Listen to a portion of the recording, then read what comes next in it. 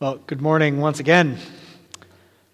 Today is traditionally the day that we acknowledge and recognize Jesus' baptism by John the Baptizer. Remember, he's not Baptist, but he did baptize. And it maybe leads to a question of what sense did that make at the time of Jesus, that John would start dunking people in water. And within ancient Judaism, and as well as modern Judaism, that would be called a mikvah. It's a ritual cleansing or ritual washing. And whether you are a first century Jewish person or certain types of modern Jewish denominations or people, you will undergo a mikvah or a ritual washing at various times in your life.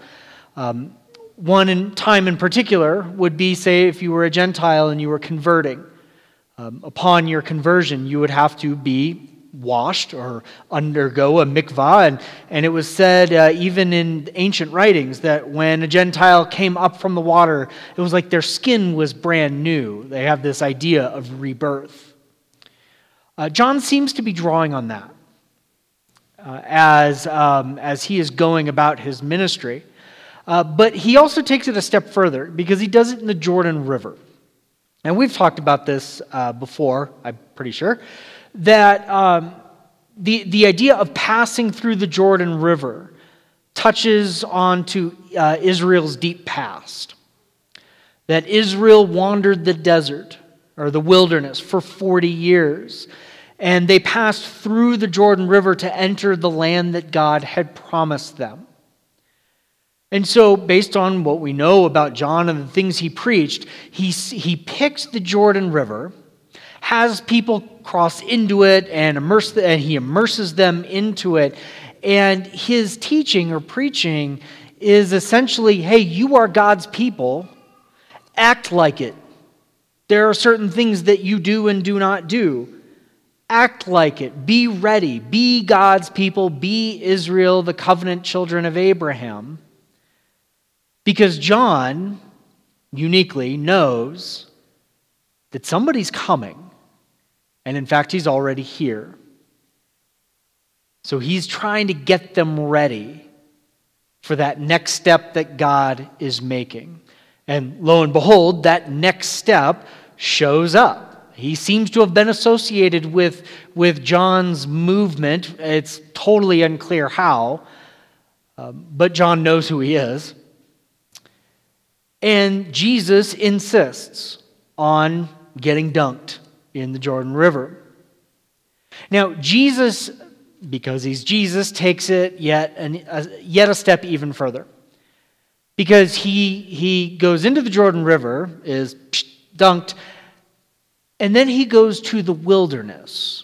And I think the parallel would have been kind of obvious for some of his original audience, but we tend to miss it.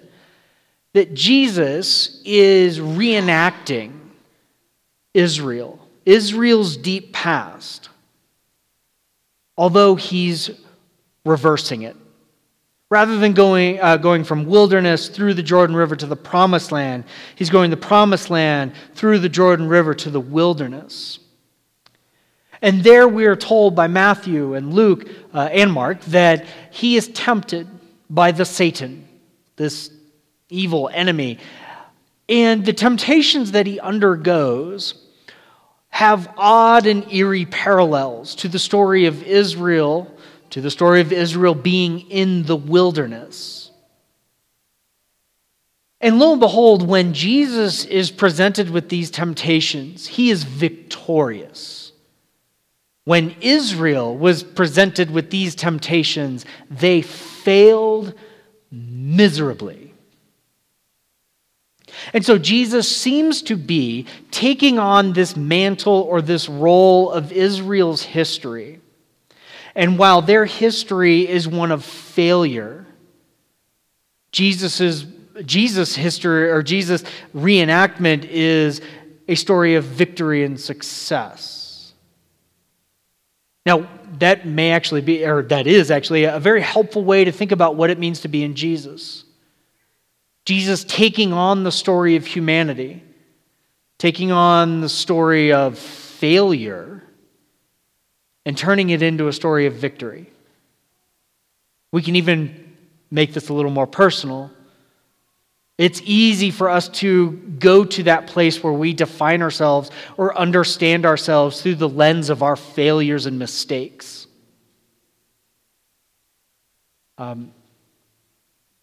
Being in Jesus means that we are with somebody or identified within somebody who has taken on our story and has enveloped those failures, and he is victorious where we have failed. I commend that to everybody, of course. Now, if you noticed in the epistle reading from the book of Romans, St. Paul talks about baptism within the context of sin and death,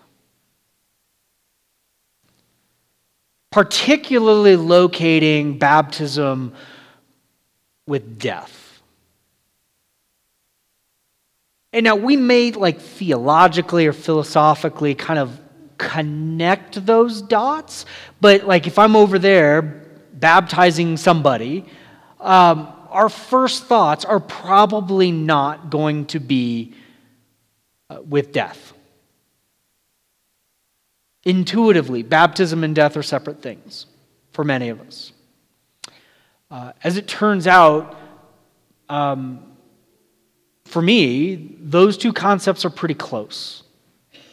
And I'll tell you why. Fair warning, this is probably the saddest story that I'll generally tell while preaching. Many of you, or some of you, I don't know, will know that when I was in seminary, actually right after I started, I was actually escorted out of my first class of that day because I had leukemia and didn't know it, and it was rapidly advancing. They contacted the nurse at the school and took me to the hospital because I was at risk of death. Pretty quick, actually. And it was just an unmitigated nightmare for quite some time. They had to hit me with a bunch of chemotherapies to kill off as many white blood cells as I could before my blood killed me. And it was terrifying. I was there for about a week. There were so many questions at that point, even when I was discharged from the hospital, that we just did not have answers to. We did not know how this was going to turn out. I think without treatment, I would have been gone in about 6 months. Obviously, I'm doing okay. But at the time, it was horrifying. And we were in a new city, St. Louis. We didn't know too many people very well. It's hard to describe how painful and scary it was. So after I was discharged from the hospital, I reached out to an old friend of mine. He was my mentor directly and in a lot of other ways. He was a pastor. I went to his church off and on for a while. He was a Baptist pastor. His name was Kyle. He was a good mentor. I learned a lot from Kyle. He was actually, at the time, kind of a burgeoning thought leader in terms of the intersection of culture and church. He had, by that point, written 2 books. Really good guy. He and I would meet weekly just to talk about stuff. So I reached out to him and said, hey, just so you know, this is going on. And he called me back pretty fast. And it surprised me, but it probably shouldn't have because I knew him. He made a promise to me that if I called him, it didn't matter what he was doing, he was going to pick up the phone. If I was having a rough day, if things were falling apart, which at that point they were constantly falling apart, he would be that person. He wanted to walk with me through this. And I can't explain the kind of relief that brings knowing that you're not alone. Kyle died 2 days after that conversation. He was, like I said, a Baptist pastor. And Baptists, when they baptize, they do like the full immersion baptism, under the water and up. And actually, Martin Luther commended that practice, if you could, because it recreated the idea of dying and rising. Like that action has very rich meaning. And being a Baptist pastor, he was going to perform a baptism that morning, and he stepped into their baptismal and adjusted a microphone. And later investigation would show that it was a cooling unit, refrigeration unit, somewhere in that circuit was not properly grounded. He was electrocuted and died in front of his congregation. It's hard to describe how much that death hit, how hard it hit. Because, excuse me, it's always a risk telling the story. Because that was at least a light in what was otherwise just a chaotic, dark time. And it was taken away. Obviously, I am not the main character in that story. He left behind a wife and kids, which, by the way, they are doing great. This was many years ago now. They are thriving, so that's good. But the church is doing well now. But they went through some tough times. For me, baptism and death, that makes sense. I can just feel it because of that association. Now, I'm going to say something as we start bringing these two things together that's going to sound really heretical, and it's kind of inflammatory, and that's why I'm saying it. Don't come at me with your pitchforks yet, because I'll walk it back and you'll see what I mean. For Jesus, as he is going about his career teaching and performing miracles, there are some things that he says and does that are unique. Some of his teachings are unique. Other things that he teaches, you can find within the broader world of first century Judaism. Ways of thinking, there's like, it's very rare, but there are one or two people, rabbis for whom with whom miracles are associated. There are some things that Jesus says that are unique, and the things that Jesus teaches, of course, are beautiful, and they have changed the course of the world. But they don't really matter. If that was just the story, it would be, our response would probably be, oh, that's nice. I'm going to go find something else to do. And then as Jesus' career ends with his horrifying death, and crucifixion is a horror, it truly is. That happened. Like, Rome crucified a lot of people, like a lot. He would just be another on the pile. So that doesn't even matter. But when his disciples approach his tomb and it is empty, so something happened. And then shortly after that, when his disciples spend time with him, staring him in the face, and he is not like a spirit or a ghost, he's actually like eating breakfast with them, something's happening that nobody saw coming. And suddenly his disciples realize we are in a new era of humanity. This is the era of new creation. Now, suddenly, everything he taught and did, and even the horror of his death, matters.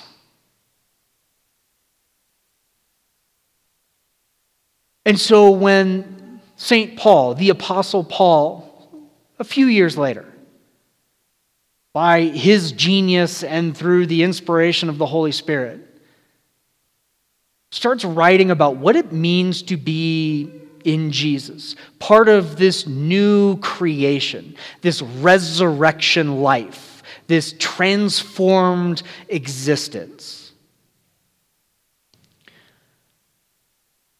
He comes to this startling discovery. You cannot be a part of new creation and resurrection life without death. You cannot rise from the dead without having died first. It's not how it worked with Jesus. That's not how it works for us either. And then, as he's kind of working through this and explaining it, he also recognizes that those of us following Jesus, in the Messiah, in Jesus, he uses a lot of different ways to explain it. Having received the Holy Spirit, we are marked by faith. We are marked by this community that we'll eventually call the church, that we are a part of, that defines who we are.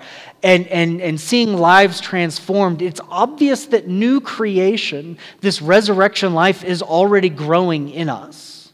And that's true for us today, right now. Like, you who have received the Holy Spirit, like the heart that beats in your chest is transformed. It's different. That if we are now part of this new creation, it means we have already tasted death, Jesus' death. And it comes together in baptism. That's the power of baptism. It kills and it makes alive. And whenever there's death in Jesus, there is always resurrection. Here and now, and in some time to come. And so baptism, as the people of God, as followers of Jesus, those who are in him, we have been buried with Jesus in our baptism. We've already tasted that death. That death, that for me is not an abstract thing. It's actually quite concrete. But now we've been defined by something else. So in baptism, we become connected deeply, intimately, with that story of the one who in his baptism then goes off and takes on the mantle of Israel, the mantle of humanity, and transforms failure into victory. That the story that now defines us is not the story riddled with our mistakes and our failures, but actually we become engulfed by the story of the one who gave himself, who transformed death into new life, who took on the failures of his people and our failures too, leading to his death, to transform them into something victorious. We are defined by our baptism. We have been marked by the one who defeated death, who transforms and redeems our failures and turns them into victory in him. That's what baptism gives us. And so if you have not been baptized, if you have children that have not been baptized, come talk to us, please. I am available. We have lay ministers all around. Just ask around and you will find them. And we'd love to talk to you about that. Because baptism is a gift. It starts in death and it ends in new life. Amen. As you are able, I invite you to rise for the offertory.